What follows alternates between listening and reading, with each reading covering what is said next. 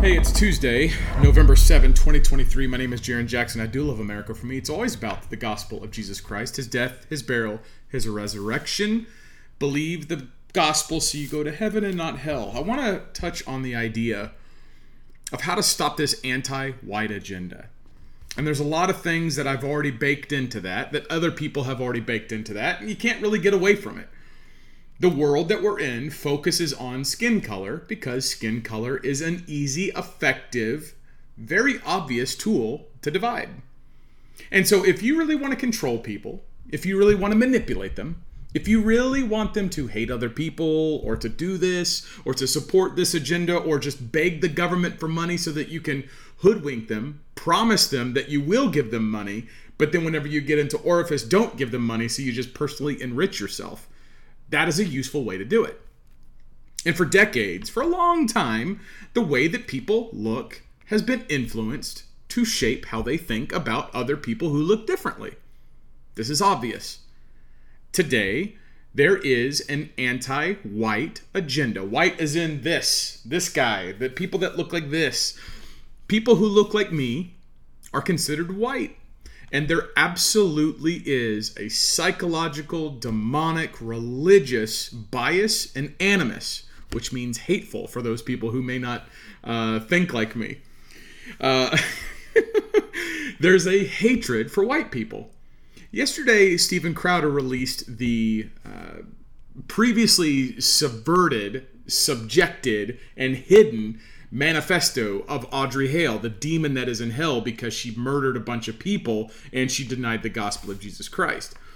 So this murderer who murdered these Christians in Nashville wrote a manifesto, and most of it was hinged upon the fact that she hated white people. They were privileged. She wanted to shoot them.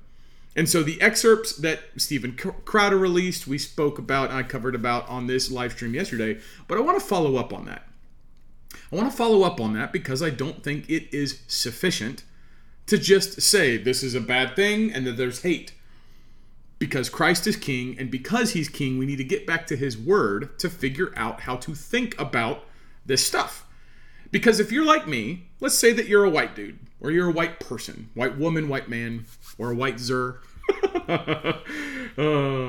If you look like me, there is a temptation to recognize the political bias and the social injustice that has been ramped up against white people, probably starting with Obama, saying America's racist and that's not who we are, and all this other kind of stuff.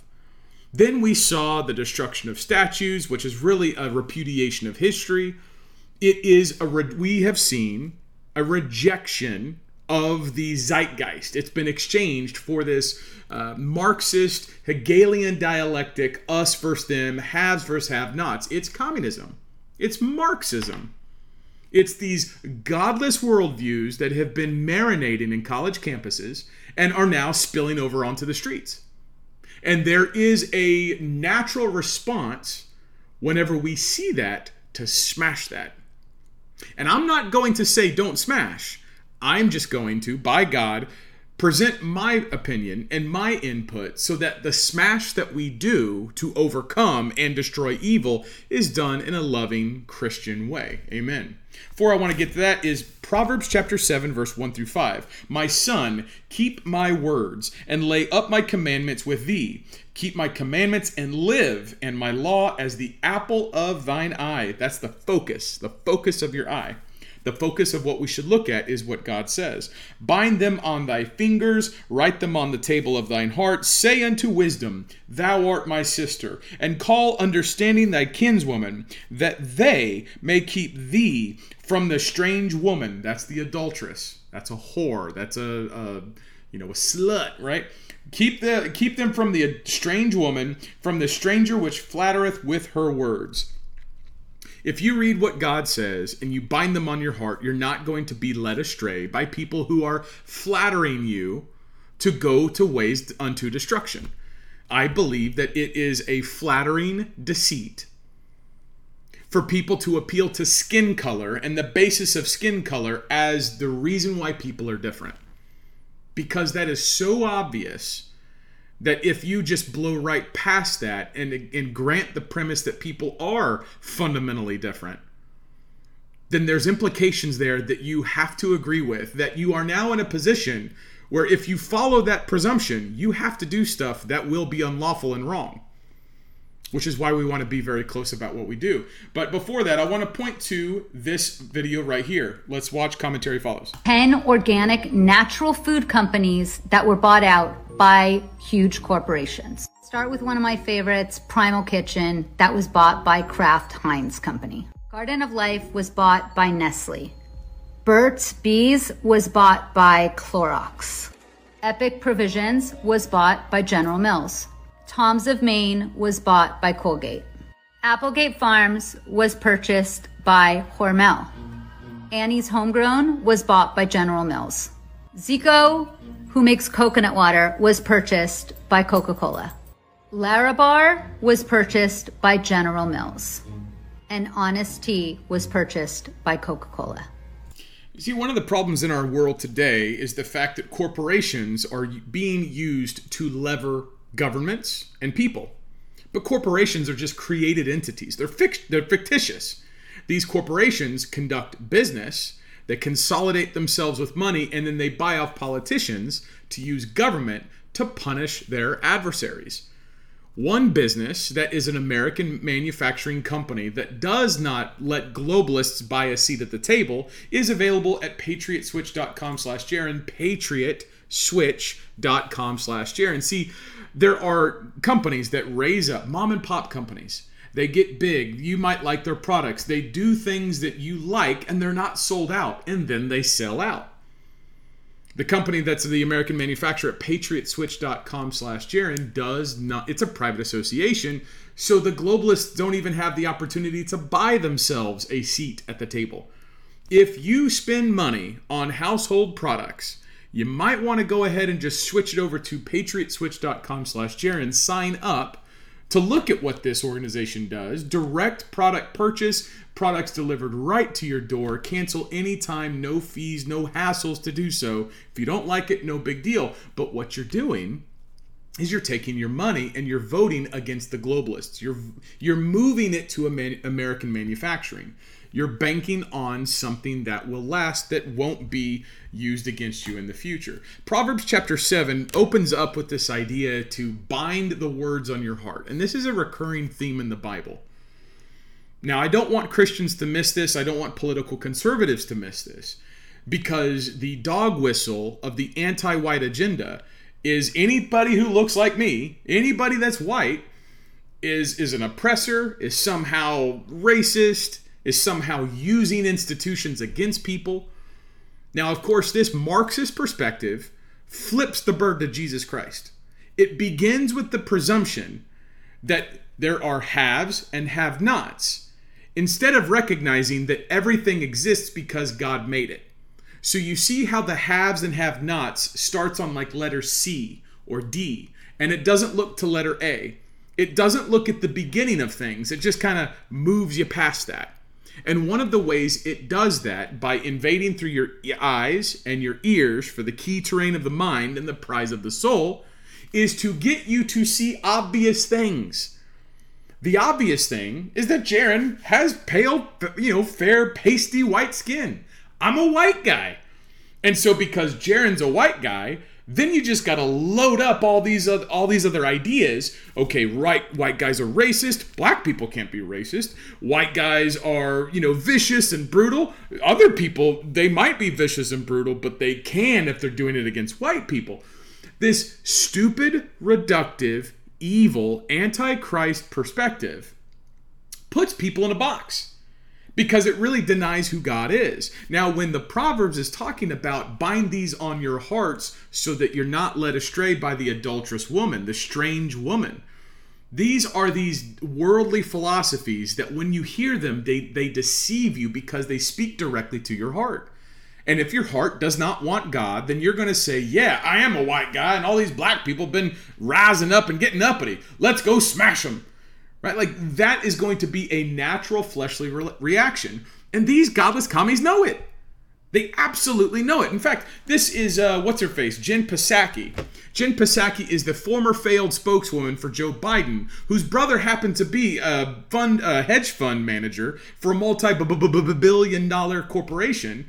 So you want to know, makes you wonder how this woman got her job. Anyway, here she is interviewing Stacey Abrams, and instead of the substance and the fact that Stacey Abrams is just an abysmal candidate and she's just stupid and the people of Georgia rejected her, notice where they go to explain the failure. Go ahead. I wanted to ask you about the vice president because she has been under a huge amount of scrutiny through her entire time in office. I think there's a lot of reasons for this, but I want to ask you, as a prominent woman of color who's run for office, do you think she would be receiving these same critiques if she was a white man? No. No, not at all. No. We will always question the person behind the person, but we cannot ignore that misogyny and racism remain very prevalent in our politics. And for those behaviors that don't rise to either misogyny or racism, there's also just the difference. Our expectations are set for the traditional white male vice president. She's just dumb. Kamala is, let me put this in, let me mansplain this. Let me white mansplain this. Kamala Harris sucks. She's a horrible vice president. And people are calling her out for being a horrible vice president. And so Jen Psaki comes to Stacey Abrams, it's good! And she starts to say, people are saying that Kamala is bad. And we all know that this is probably because she's a woman of color. Do you agree? Oh, yeah, of course. These women are dumb. This is just, and could you imagine the audience going, man, this is such good content. This is affirming my beliefs. This is telling me what I should believe. This is actually good ideas. This is the truth. They're so dumb. This is not just restricted to women, right? I'm going to be an equal opportunist. Dumb is dumb. What I'm about to play for you is so much dumber than what you just saw. What you just saw was two politically motivated people. One woman was a member of the failed media, trying to just keep her spot in fledgling ratings so that she can just, continue to be the mouthpiece for godlessness.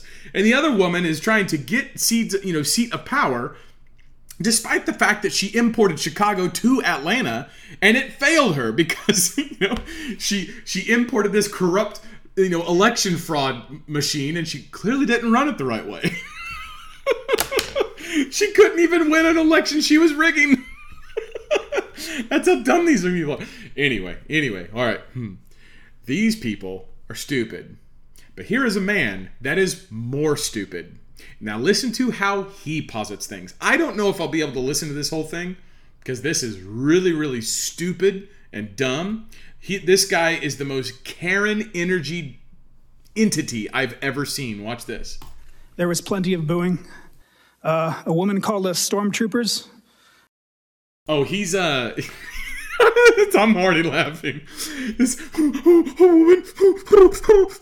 like when you ever have, like I have a son that whenever he's crying, like he's a baby, he does the little in and out. It's like he's. It reminds me of that. But he's a little kid, so it's fine if he's in pain. This dude's an adult at a J6 committee testifying about all the horrors that happened on that day. So keep going. Another woman who was part of the mob of terrorists laying siege to the Capitol of the United States shouted traitors.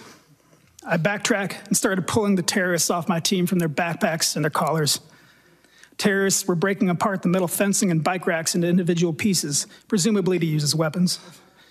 Terrorists were scaling the scaffolding on both our sides, the tower that was in front of us and attempting to breach the waist-high metal fencing that was the only barrier we had aside from ourselves. The sea of people was punctuated throughout by flags, mostly variations of American flags and Trump flags. There was Gadsden flags. It was clear the terrorists perceived themselves to be Christians. The terrorists perceived themselves to be Christians. All these Gadsden flags and American flags and Trump flags. So terrorists. Is it just me? Or does he sound like a failed version of like Henry David Thoreau? Like the dude has to be a DC cop because he failed at being the kind of poet in an artistic society in upscale Manhattan. He couldn't bear the idea of having those stupid little glasses and like the flaxseed, patched arm, jacket where he's like going, let me pontificate about stuff. Like this is his moment. This is his moment to like just rattle off all this prose and high language. Put it this way, if it happened, if the J6 thing was an insurrection, then it definitely wasn't going to stop if the security guards are of this caliber. If the security guards of this caliber going, there's only the fence is only the block, the people who are the Christians from us, and it was clear that they called us stormtroopers. I mean, it's like... this guy makes Stacey Abrams look smart. Go ahead. I saw the Christian flag directly to my front. Another read, Jesus is my savior, Trump is my president.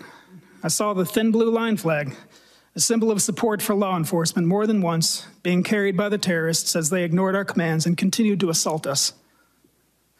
The acrid sting of CS gas or tear gas and OC spray, which is mace, hung in the air as the terrorists threw our own CS gas canisters back at us. What? What? So you're complaining about the acrid smell of the CS gas that's in my nostrils because you threw it against them and they threw it back to you. So you got a boomerang and now you're complaining about your employment of non-lethal crowd suppression? Why were you trying to suppress the crowds? What were they doing? Oh, anyway, I bring this up. I bring this up because this is weak feminism. Feminism can be in men just like it can be in women. This is not an anti-woman perspective. It's the idea that whenever strength is attacked and this self-righteous, smug, pugnacious, holier than thou, no bad can happen to me. Oh no, the world has dirt in it. Like this type of perspective is the godlessness and wretchedness that sets up the situation whereby if you really just wanted to tick people off, you could say, hey, that dude's white and he's racist. Hey, that person's black. Look how they're doing stuff. They're eating watermelon or playing basketball. And it's like, oh man, it is this trained hatred for people who don't look like you. And the Bible says that God made man in his image. In his image, he created them. We carry God's image. But this means that because we don't look the same, that doesn't mean that we carry God's image by looks. It means that we reflect our Creator by attribute, in the sense that we can think. We're creative. We're social. We can, change and do stuff. We're called to have a mission for a purpose because our Creator ain't a slouch. He ain't lazy. He's not someone that's just like, I don't care what goes on. No, we bear his image to have the dominion over the creation he made. So when people say, well, I'm made in God's image, and it's like, well, so is that guy that you're saying has a different skin color that you subtextually hate. This is wrong. So we first have to understand that there is absolutely an anti-white agenda. This next clip that I'm going to play is going to be hard. It will include curse words. I'm sorry I didn't get the time to clip it. So if you have children or students around you that you don't want to hear stuff, it's going to be quoting a bunch of newspaper articles and college professors. So if you want people to hear newspaper articles and college professors, you can. But it will include bad language and it will include concepts that are just hateful. But this is to demonstrate that the anti-white agenda is real. The anti-white agenda has been trained. The anti-white agenda has been taught, and now it's spilling out onto the streets. Because Audrey Hale, the person in hell who shot up all those Christians, she said in her manifesto that she hated white people. She got that from somewhere. Someone taught her that. So here is an example of people teaching, college professors teaching the anti-white agenda. Texas A&M professor asks, when is it okay to kill whites? New York professor says having a white nuclear family promotes white supremacy. Professor tweets that white people should commit mass suicide. College professor says kill cops, kill all white people, and kill the straights. Professor says all I want for Christmas is white genocide. Georgetown professor says all white people are racist. Trinity College professor calls white people inhuman. Let them fucking die. College professor says believing in hard work is a white ideology. College professor says white people are conditioned to commit mass murder. A professor equates math with white privilege. A professor says white supremacist patriarchy is responsible for the Vegas shooting. Professors hold a white racism course at FGCU. USC professor calls for a Holocaust against all white people. Professor says I'll teach my children to be cautious and distrust friendship with white people. Baltimore professor says white people need to personally give all of their money to black people. College professor says some white people may have to die to solve racism. College professor says white masculinity is a problem for America. Georgetown professor says all white people are racist. Rutgers professor was taken to the NYC hospital for psychiatric evaluation after he tweeted threatening to kill white people. White professor calls all white people to mass suicide because of slavery. Here's a slide from a college classroom that says white tears on a mug. Here's another slide from a college classroom that says white people stay colonizing. White privilege does exist. Bigfoot, unicorns, reverse racism, what do they all have in common?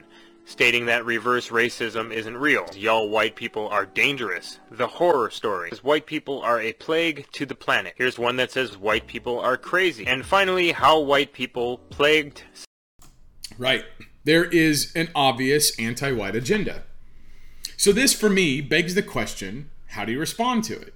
Because this person right here, who is in hell, killed Christians because they were white.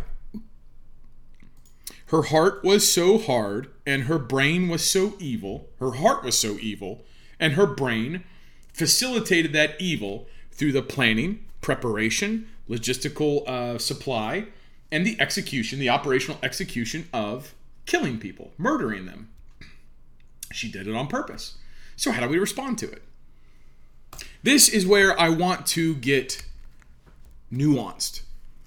Because right now there will be people who will say demographics is destiny. They will even point to genetic differences. They will say that, well, black people have a lower IQ, which is true. They will point out that Asian people are better at math, which is true. They will point out genetic differences and say that these genetic differences should be realistically, soberly, scholarly, and publicly stated. That the subtext is that you can't say that there's difference in IQ, or more people are prone to violence, or more people do X, Y, and Z. Because if you say that, right? If you say that black people have a lower IQ, generally, which is true, that means so you're not allowed to say that. If you say that, it follows then that you would say, well, black people are stupid.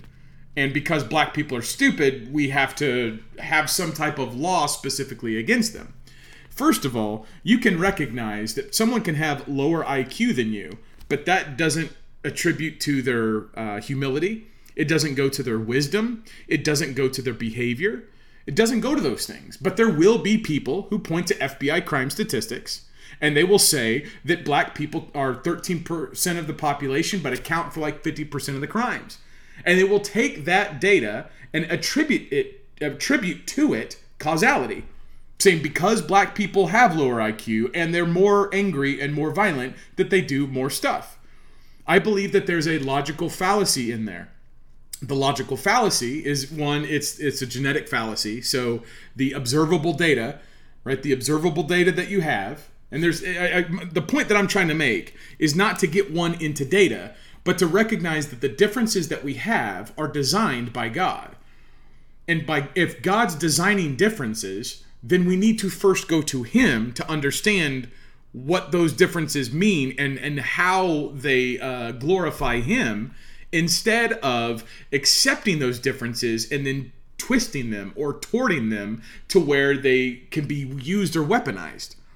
And this is where I want to take a difference with someone that I generally agree with, Andrew Torba.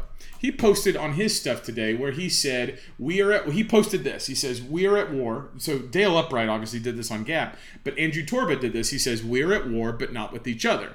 And it's got the picture of a Catholic dude on the left. I guess that's like some other guy with a collar in the middle, and then what's that, like an Eastern Orthodox guy? I guess I don't know, but it's saying Christianity. Like, these are all examples of Christianity. Now, this is where I want to draw very specific nuance, because clearly this meme is oriented towards Islam. It's oriented towards Muslims. And this is where, and if you do not begin your thinking with the Bible, you're going to very quickly find yourself deceived and strayed off to an adulterous way of thinking. Adulterous and idolatrous way of thinking. In this case, because every man is made in God's image and woman is made in God's image, God, made provision for them to believe the gospel whenever Jesus died on the cross. And if you preach the gospel and they believe the gospel, then they are born again. And when they're born again, they will, because the Holy Spirit that's his work. He will convict them of sin and have them conform to the mind of Christ so that they will obey. This is the Christian promise. This is what the Bible teaches. The Bible teaches that. So if the Bible is teaching sanctification once you are born again, then the Christian has a mission of reconciliation so that people are born again, so that they become more Christ-like. We are constantly in the process of transforming into Jesus, transforming and getting closer, conforming to his image. That's the whole point. And I believe Jesus is going to be victorious. He will get what he wants. But if you don't believe that, then you will start to bifurcate. You'll start to separate out, okay, black people there, white people there, Muslims here. You will start to use non-Bible labels to separate people out. It is true that Islam is demonic. Muslims are going to go to hell because they have sinned and they deny Christ. Period. Cross-apply Jews, cross-apply atheists. If anyone does not believe the gospel, they have already sinned, and Jesus says they stand condemned already. This is what the Bible teaches. Now, the reason why this is important is that as people are being bombarded by skin color, bombarded by race, bombarded by subtextual presentations of data collected that gives correlations to make very obvious inferences and conclusions, you can very easily say small part of the population, but a disproportionately large percentage of violent crimes. Therefore, those people need to be punished or need to be regulated more or criminalized or whatever. What that does not do, seeing a small portion of the population, a disproportionate size of violent crimes, does not lend you automatically to the Bible. That's my point. My point is the presentation of difference is always construed so that it always distracts from the Bible. And because the differences are never anchored or contextualized with what the Bible says, then people aren't going to, by nature, look to what the Bible says in order to figure out how to ameliorate differences with people that don't look like them. Those college professors hate Jesus. They ain't never going to look to the Bible to figure out how to deal with people like me. They're going to look to the government and think of themselves, or think of, imagine for themselves, guns, or prisons, or jackboots. The same jackboots that don't smash them, that they think smash them, they would want to gain power to use those same jackboots that aren't smashing them to smash me. They want to take power that they think is being unjustly used against them so that they can then use it in vengeance against people that they think are harming them today. Haves, have-nots. So there's a sense of justice that they've warped, that because they don't anchor it to the Bible, they are zealously pursuing power. The godless commies on the left do this so very well because they're shameless. Their God is themselves. Their God is government, so they pursue this power shamelessly. People on the right still have a semblance of God, which is why they're more reluctant to go after the power, because they recognize, well, we're not supposed to get involved because kind of God's in charge. And this is where bad doctrine and bad theology smash stuff. But it doesn't answer the question, what are we supposed to do with something like this? How are we supposed to respond to this? How do we, as Christians, white people, people on the right, Americans, how do we respond to this? Because it's not going to be this.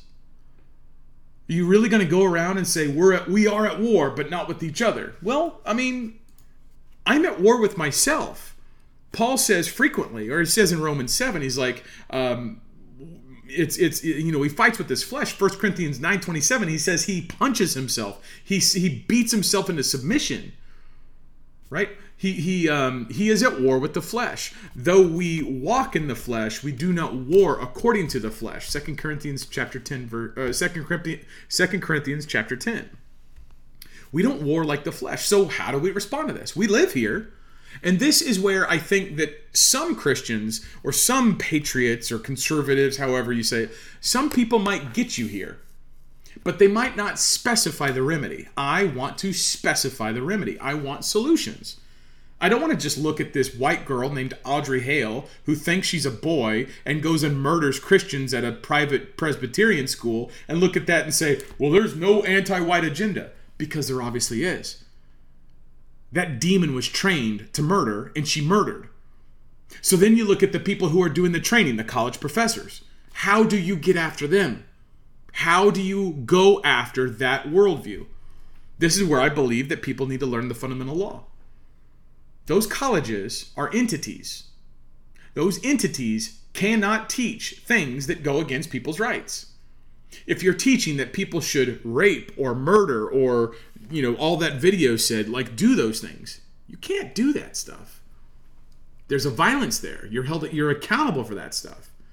Now, if you do that as part of an entity, that entity can be administratively dissolved. That entity cannot stand and educate against the historical model of what education means.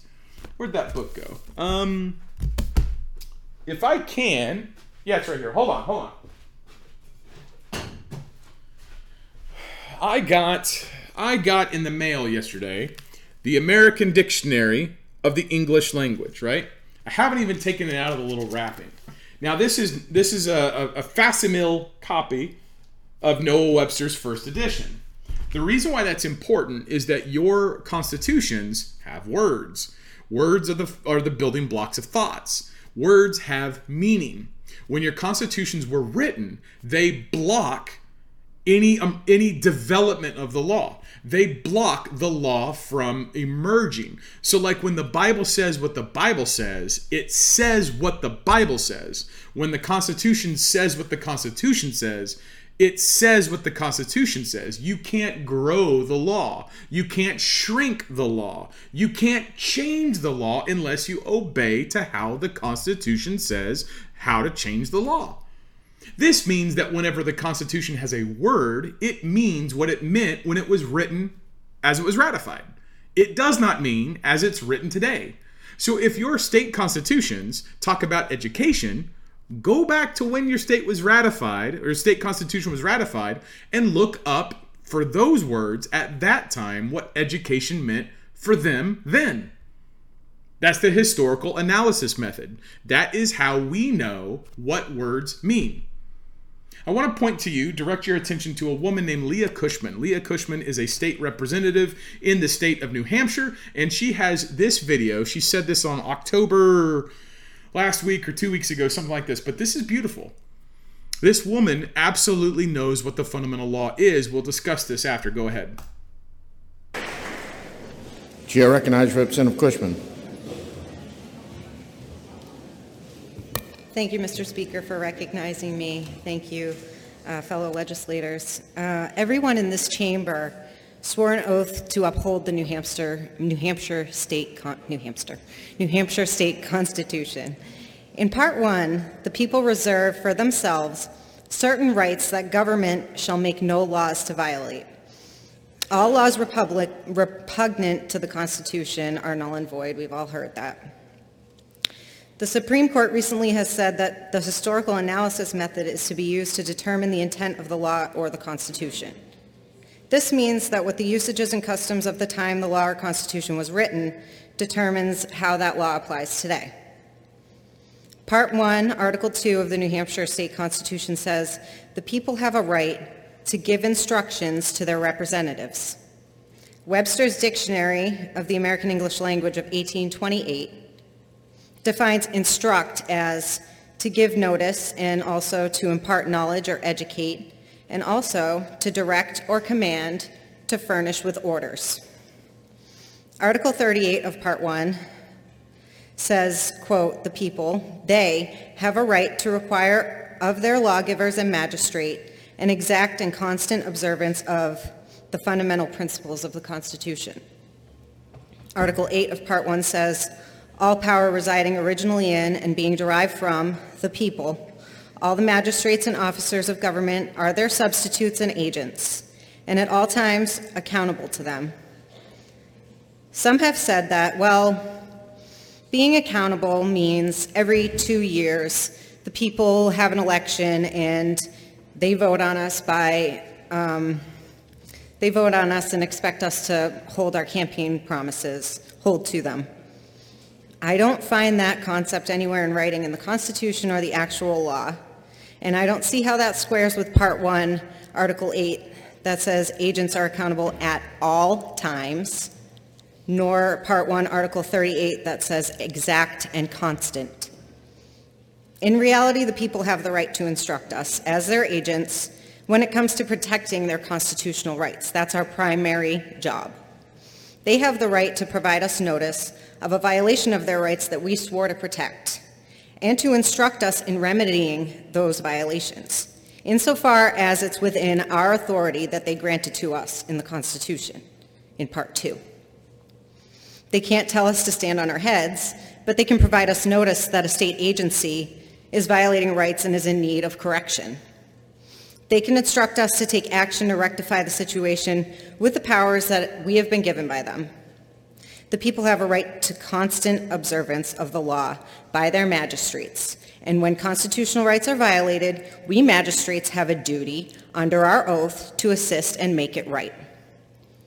If we ignore pleas for help and continue to let people's rights be violated, if later they do take it to court and it's found their rights were violated and we knew and did nothing, we were given notice and said, "I don't have to do what you say," and didn't give any evidence to that fact. If we can't show that we don't have to, then we become culpable. We violated our oath, and now we're a part of denying the people their rights. We were derelict in our duty, and that is maladministration, and with notice, it can rise to the level of malice. We can be held accountable, and notices have been used in court to prove that a defendant has no plausible deniability. So let's get back to the basics of our true purpose here in this body, the securing of the constitutional inalienable rights of the people. Thank you. Yeah, amen. That woman is speaking the truth because she's pointing to the law. Now, this is where I want to point out that your anger and your emotion for the anti-white agenda, right? You have this right here. She let anger control her. There was even a portion of her manifesto where she says, let my anxiety give way to my wrath, or something like that. Anger controlled this demon. And so anger controlling this demon got murder. If the response to this demon is anger, if that anger is not grounded in righteousness, then all you have is more lawlessness. I submit to you, it is not difficult to shoot somebody. It is not hard to kill people. And I believe that there's a lot of folks that see the evil that's going on in the world, and rightly they want justice. Amen. We're made in God's image. God loves justice. Of course, we should want justice. It's interesting and necessary to point out the standard that we use for justice. Are we using the Bible, or are we using our standard? Because these godless college professors saying white people are colonizers and white people are doing all this. They ain't using the Bible standard. They are using their standard. They are idolaters, giving way to their anger so that they can, with malice, destroy and do bad things to other people. I am not like them. I'm not going to do what they do. I'm also not going to just let bad stuff happen, which is usually the weak straw man that I get. Now, remember that DC cop that was saying, oh, someone called me a stormtrooper? That's feminism. It is also feminism to hear what I say whenever I say I don't want to be like the college professors that are just giving away to my anger. It is a feminist reductio to say, well, Janie, you're just going to let people do stuff? That's dumb. That's irrational. That's also a feminist jab trying to get people provoked to action. You don't provoke me to action by saying, well, you're just not going to do nothing? No. No, because what that's doing, it's calling into question who I am and what I believe. I don't have to announce to the world my intentions. I don't have to say, if you cross this red line, I'm going to do X. How about I just walk as though I have authority? How about I walk in the security and comfort of the power that I know that I have? Why do I have to give someone a bullet point list? If you do this, I do this. If you do this, I do this. If you do this, I do this. How about we declare the law, say what's right and wrong, and take action? Because that state representative, Leah Cushman, she did not come to that conclusion on her own. She has been learning, and she has been learning with people who are students of Dave Jose, and there are more people doing this. Now think about this. If lawmakers looked at what the Constitution said, and if lawmakers, agreeing with what the Constitution says, start using government to defend the Constitution, then when college professors say out loud, hey, you guys can't do stuff, well, the levers of power are already obeying the Constitution, which means the government is doing what the law says. And now you're doing something which is inciting the public or breaching the public peace. You're teaching lawlessness. You are purposefully subverting the rule of law. You sure you want to do that? See, people who use their anger and give way to their anger, not only are they giving themselves to demons to just do whatever they want, like Audrey Hale, who's in hell, but they're also denying the fact that there's wisdom that's greater than just rising up and shooting whoever you want to in the face. And this is where the people who hear what I say, who hate Jesus, and me for whatever reason, who hate me or Jesus or whatever, they'll misconstrue what I say and they'll weaponize it to conclude some punchy, out of context, line, and then they'll blast it off everywhere else. There was some Christ hater on Twitter today who looked at the notice of the case to dismiss, the thing that I put out here last week to the Oklahoma Supreme Court, where I laid out what the notice says. This person tagged some, law professor who's a professor of law and goes against sovereign citizens, which I'm not a sovereign citizen. That's a hoax. They got junk law. I don't do that. We do the fundamental law. The fundamental law is the state constitutions, the maxims, pointing to the text of the Constitution and standing on it and demanding people stand on the law. That's fundamental. So this ain't sovereign citizen stuff, but this person's tweeting out this college professor going, hey, look at this guy. He's a sovereign citizen. I was like, you know what? Yeah, let you pray to your God. Bring your God. Does your God want to come live? Does that college professor want to come live and answer what the law is? Let's do it. Bring it. Does any judge, does any attorney, does the Chief Justice of the Oklahoma Supreme Court, M. John Kane IV, does he want to come live? Does he want to call? Does he want to speak to me and ask what the fundamental law is? Does he want to ask me what the law is? Do we really want to talk about what the Constitution says and what the law is? Because when you do this, here's what happens. Right now, there is an idolatry. I've said that the idol is government. Government as the idol relies on people not knowing truth. And so when truth competes with this lie, the lie will deploy and employ all sorts of tools and various levers to keep the truth from getting out. Do death threats, cancel your social media account, say stuff about you in other spheres or other domains, will do whatever is possible in order to deny and hide the truth. But that doesn't change the truth. It also doesn't respond to the truth.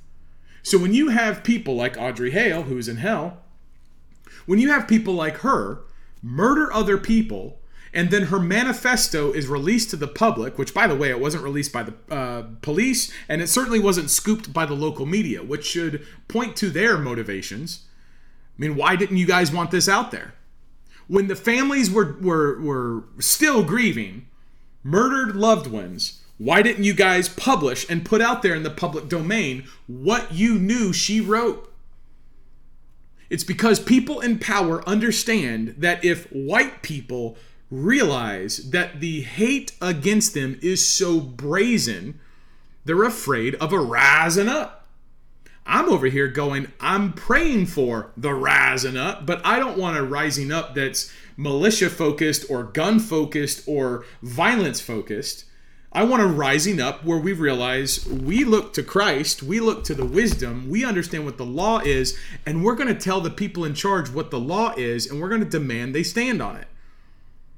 And then by God's wisdom, on his timing, by his movement, not ours, things change.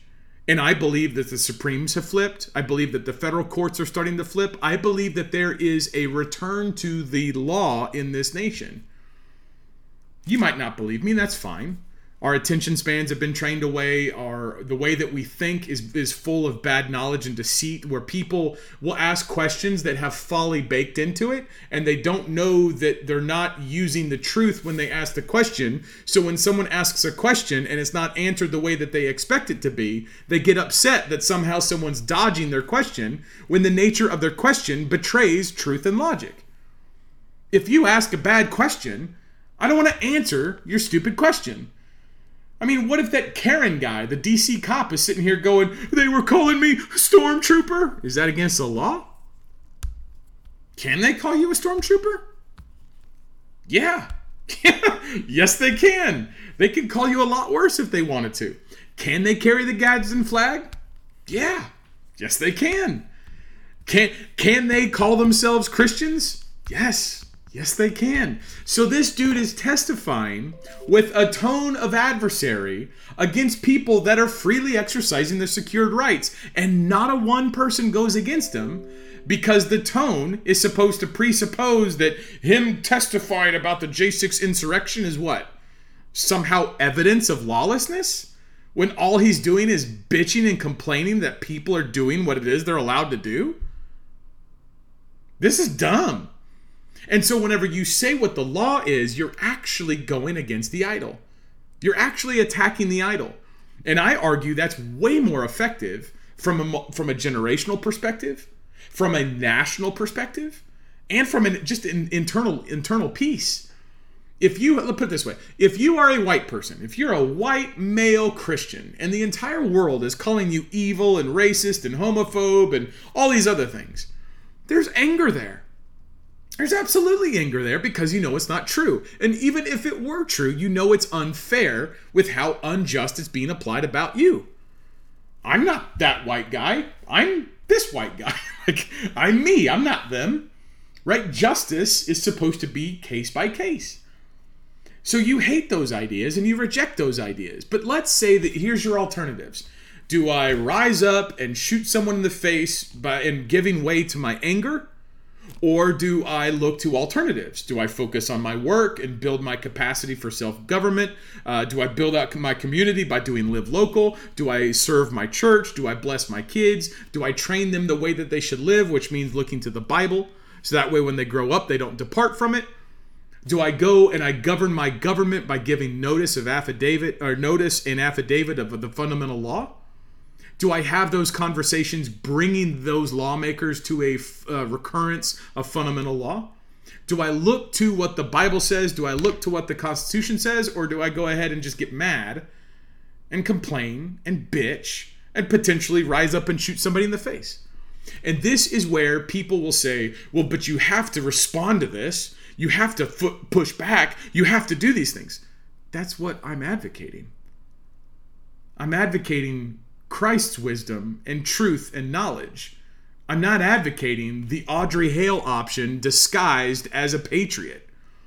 I'm not going to say, I'm a Christian, let's go ahead and grab guns and go to war. No, you can have your gun, and you should absolutely defend your property, defend your community, defend your home and your family. But do you have a good relationship with your family? Do you have a good relationship with your community? Is your community one, understanding the law and their right, is able to organize, to pose military force and manifest military force in real time? Have you practiced that? Have you developed that relationship? Have you raised that level of awareness that the exercise of right is free, but that they have to exercise it in order for it to have consequence? Because if you haven't, then you're just complaining. You're just complaining about stuff. I hope that makes sense. I think it does. I want to point out this, and this is just speaking again to Christ's wisdom. Yesterday on Truth Social, President Trump re-truthed this from Janelle Brandtjen. I don't know how to say that. Janelle Brandtjen is a state rep from Wisconsin. This is from yesterday. She's writing, State Representative Janelle Brandtjen, this is a press release, from Menominee Falls, released the following statements regarding Speaker Vos, who's the Speaker of the House in Wisconsin, latest attempt at protecting Megan Wolf. Megan Wolf is the deleterious maladministrating election fraud official. Quote, last week, Speaker Vos continued his support of the WEC administrator Megan Wolf by asserting the need to adhere to the Constitution and wait for a court ruling. Notice, this is going to be beautiful. It is worth noting that impeachment powers were exclusively granted to the legislature and operate within a system of checks and balances. It's crucial to recognize that impeachment was not a subject of discussion in the lawsuit. Instead, the constraints address the appointment powers. Impeachment is not a judicial proceeding, and therefore, the Madison court cannot make references to a process over which it holds no authority. Question: where do you think this woman started thinking and talking like this? Do you think that there's someone in Wisconsin that is telling this woman what the fundamental law is? And President Trump re-truthed it. So, if there's an unknown person named Summer or Clint who's sending notice to people in Wisconsin about what the law is, then when the people who agree with the fundamental law, because they've already sworn to it, start to take action on it and start to proceed with impeachment proceedings against elected officials or appointed officials, which is the right of the House of Representatives because it's a granted power in the Constitution, then when the Speaker of the House wants to protect the power of the fraudulent election administrator, the Speaker of the House does a Indiana Jones exchange the bag of sand for the golden idol type of thing. He gaslights the people by saying, we got to wait for this court proceeding. To which the woman responds, the representative responds, the patriot responds with the fundamental law, and she says, no, we're granted these powers. The courts ain't. The courts have no say in this. And that's what the Constitution says. So you see how a basic understanding of the law deliberately, directly impacts real life. Now, I'll grant you, I'll concede the fact that it is an uphill battle. It is absolutely an uphill battle. And that's because for decades we've been deceived.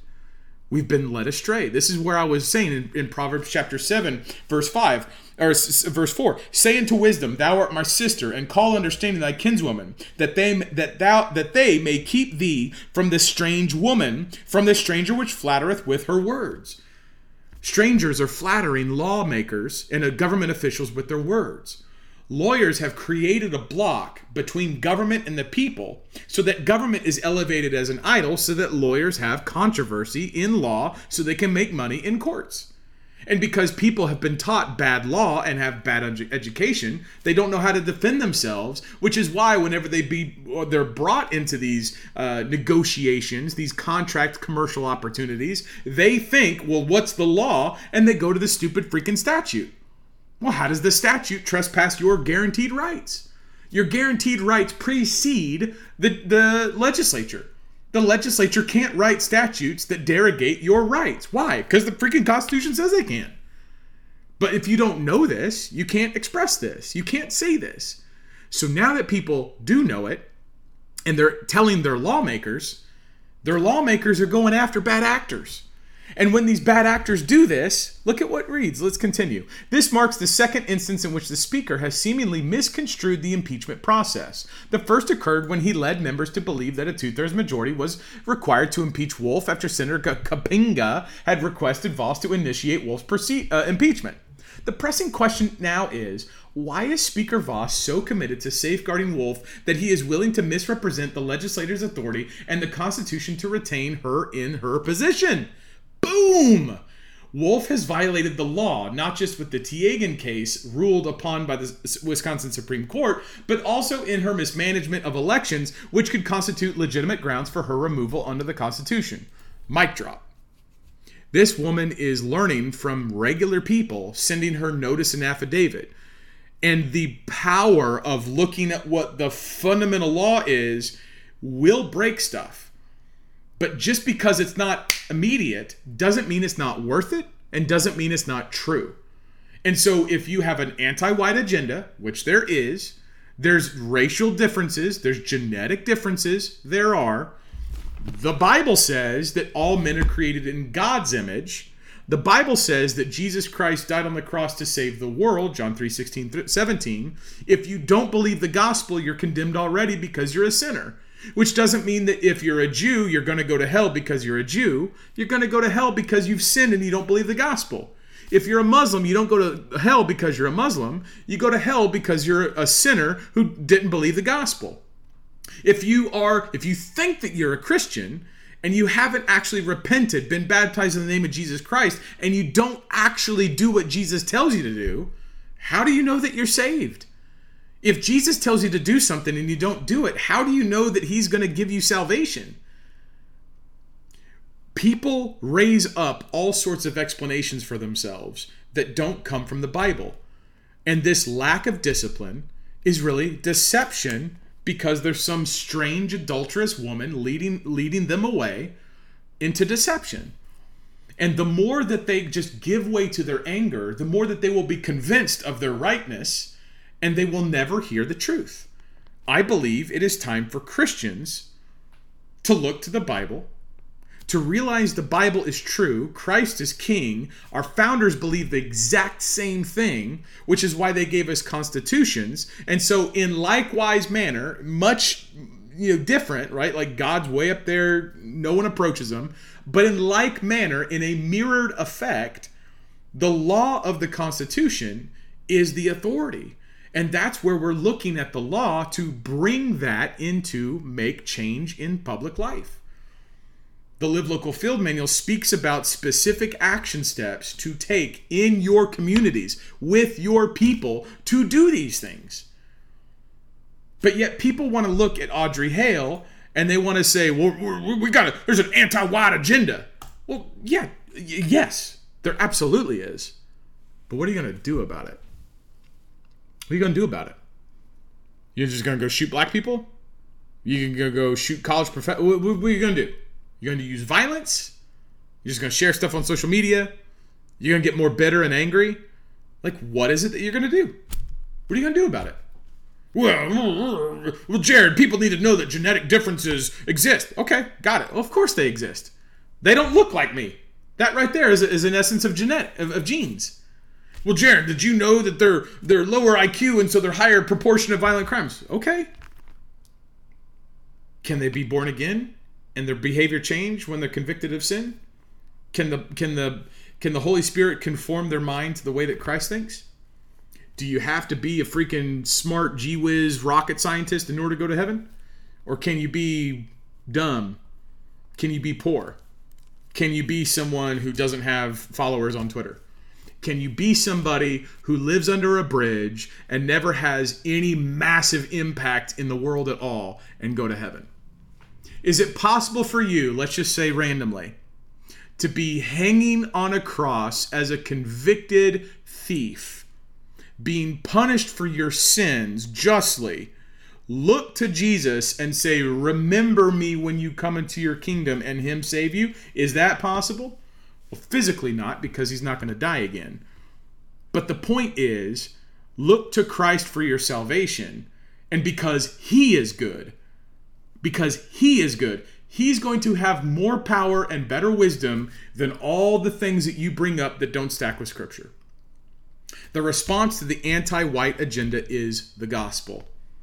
The gospel gets you Christ's wisdom. Christ's wisdom gets you good government. Good government gets you the ability to respond when people are aggressing against you.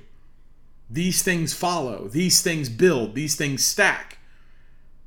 But when we give our anger away to what we want, like Audrey Hale, it's going to be exactly like the murders she did, just in a different fashion, by a different look, with a different gloss on it. And I ain't about that. I'm not about that at all. The gospel matters the most. It is the mission. It is the way that you are saved. Shortly, it is believing in Jesus' death, that he died for your sins.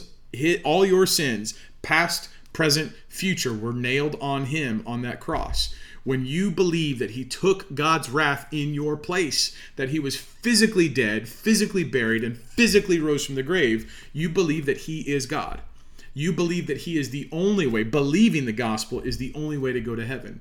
You believe that when that happens, and you believe that, and you trust in him for your salvation, you will repent of your sin, because your sin is what stapled him to the cross. You will repent of your sin because that's what he died for. And you're no longer going to be subjected to your sin. You're going to be subjected to Jesus. If you die and you go into baptism with Christ, you died the death that Christ died. And Christ has already died for that sin. So why would you continue in your sin? This is what repentance is. It's turning the other direction and going the other direction. You're not going to do the things that are sinful. When you do, you will recognize it, turn around, ask for forgiveness, and continue to walk away. You will be baptized in the name of Jesus Christ. This is important.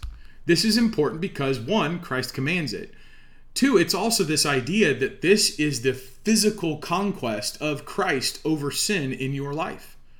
It is the debarkation of, I am no longer the old way. I am now something new. I'm a new creation. Believe the gospel, my friends. It is the only way to go to heaven. Appreciate your time. Lord willing, we'll be back tomorrow. But before then, I want to talk about how you can help me with going to the private association of HumbleWB.coffee. I got it right here, actually. This is my bag of Humble. This is Humble Blend. And it's got on the sides these Bible verses, right? And all these Bible verses are going to be pointing to humble, humility.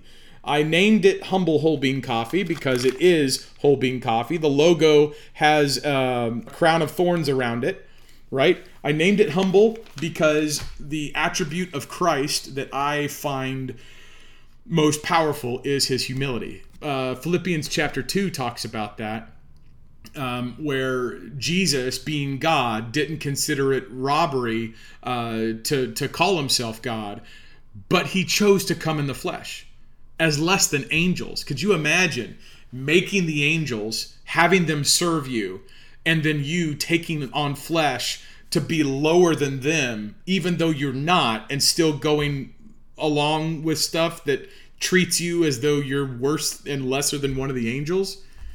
I mean, that's humility. That's humility. Anyway, HumbleWB.coffee, HumbleWB.coffee. It is air roasted coffee. It's delicious. There's no additives. There's no preservatives. There's nothing added to it. It's organic, delivered right to your door. It's a private association, not in commerce. The service, well, it's not a service. It is an association.